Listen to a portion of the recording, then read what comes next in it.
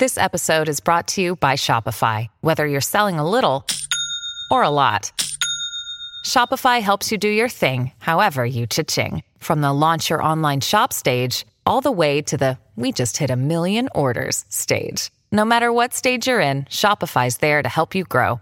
Sign up for a $1 per month trial period at shopify.com/special offer, all lowercase.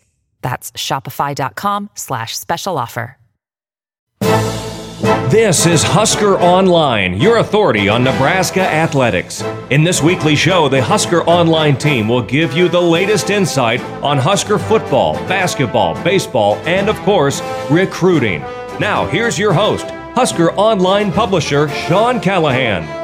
Hello and welcome again to another edition of the Husker Online Show as we are getting you through this month of January and just one more college football game left as Ohio State will play Alabama, we think, on Monday. Obviously some COVID things pending, but as of Wednesday, the plan still remains to play that game on Monday. Meanwhile, here at Nebraska, some of the big questions remain around senior decisions at this point, and the Huskers got a couple of pretty big ones here this week as far as senior guys coming back, and then one a junior. But JoJo Domann, Nebraska's outside linebacker, announced on Saturday that he will be coming back for another year. This will be his sixth season at NU, and he played he played in all 6 years when you count next year, as he played in a couple of games as a true freshman in 2016 before going down with an injury. So JoJo Domann is coming back for another season at NU. This is a big piece to the defense. When you look at Domann and his value, he helped the defense so much this past year with his ability to flex out as a nickel corner, but he can still play inside linebacker. He's got those cover skills from his former safety days, and they translated over very nicely inside the box as a linebacker, and I thought they were really highlighted in Nebraska's win at Purdue, just the way he contained a guy like Rondale Moore. He never let Rondale Moore take over that game, despite the fact Purdue continued to go at Rondale over 10 times in that game in the air. And this is a big moment. I think when you look at the defense in general, I think you're going to see a domino effect with a number of these guys potentially coming back. We're still waiting on Ben Stille and Will Honas. I think the thought now, though, is they're both going to return as well on the defensive line and linebacker. We know DiCaprio Bootle has already announced his intentions to go to the NFL. And then at safety, Markel Dismuke and Deontay Williams have not announced yet, but I think it actually looks promising for sure on one of the two, and I wouldn't be surprised if both come back. And you just look at what that's going to do to change this defense and then the expectations to get 4 or 5 key starters back with what you already have and the way they played late in the year. I think that's going to take this group a long way. And, I can't imagine there's going to be as many teams that will benefit with this extra year for seniors as much as Nebraska, because typically, a senior guy is going to go on to the NFL, but Nebraska seniors find themselves kind of in this strange spot where they're good, but they're maybe not a slam dunk draft pick. And that's, I think, bringing these guys back to school. And then speaking of staying in school, Cam Taylor-Britt, a third-year corner who was Nebraska's highest decorated player, announced he is coming back for his 4th season at NU. He was second-team All-Big Ten as a corner. By the end of the season, he was playing as well as any corner in the conference.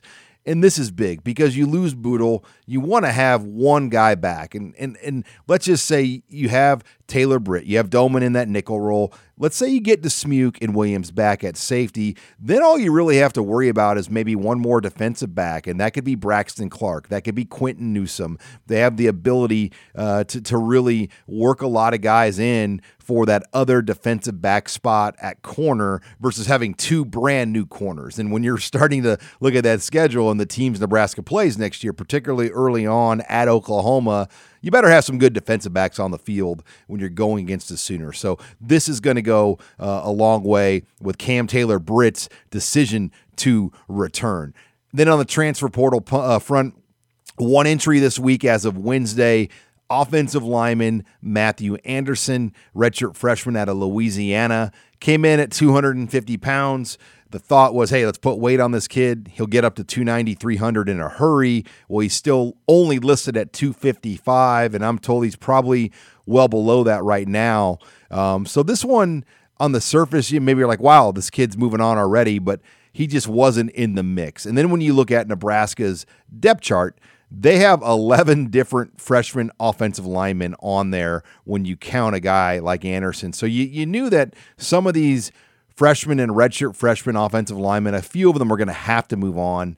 Nebraska took a few developmental chances on a guy like him being one. It didn't work out, and that's what the transfer portal and the one-time transfer rule will do.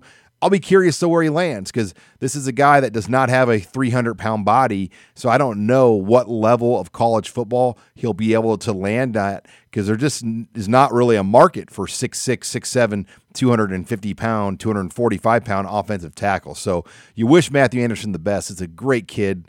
Had been through a lot with losing his mother and so many things. But, he's moving on, and we'll see where he ends up. That's the third transfer portal entry since the season has ended, joining Bo Wilson on the O-line, and then the other being last week we talked about Keem Green. As for on the coaching front with the assistant coaches, everything still remains quiet there for Nebraska. No changes have been made. Now, the question is, will they? And I think if you were a betting man, I think you have to expect probably one coaching change that will be made somewhere down the line. How that happens, I don't know. Maybe a guy just leaves on his own.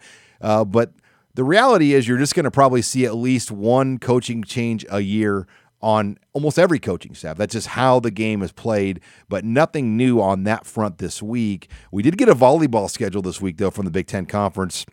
And, Nebraska we'll play a league-only schedule. Still no baseball schedule, though. That one's somewhat surprising. I talked to a few guys tied to the baseball program, and I think the hope right now with the baseball schedule is the other leagues will put out their schedules first with some non-conference games in there, and then that will maybe leave things open for the Big Ten to schedule some non-conference games as well, because the early thoughts right now is the Big Ten could potentially play league-only 4-game weekend series, which that doesn't really excite very many folks right now. I think some of those non-conference games against teams like Creighton and Kansas State and Wichita State, those are a big piece to the schedule. And then, you're not going to see those early weekend series where Nebraska goes to Arizona or Texas or somewhere like that more than likely to play somebody. That's just the reality. So we'll probably see a league-only schedule. I think the question is,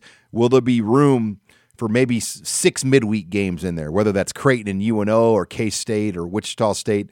I think that's the real hope for Will Bolt and his guys, that the schedule will have some wiggle room in order to play some non-conference games along with the league slate going forward. Well, we got a full show here on tap. We're going to hear from Robin Washut. Nebraska basketball had their game canceled this week or postponed due to COVID-19. They will not play again until Sunday, so we'll hear from Robin Washut on that. We'll catch up with Nate Klaus on recruiting as we're in the dead period.